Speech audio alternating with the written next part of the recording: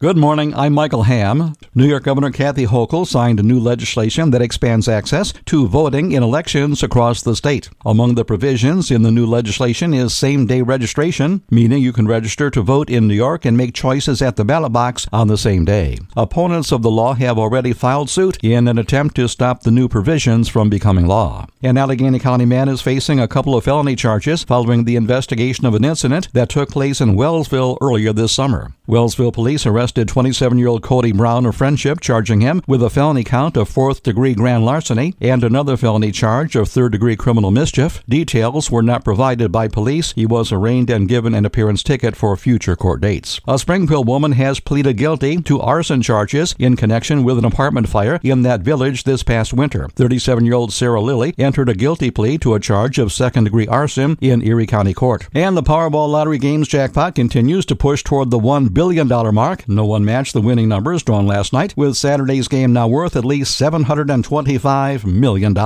And that's your latest Twin Tiers News Update.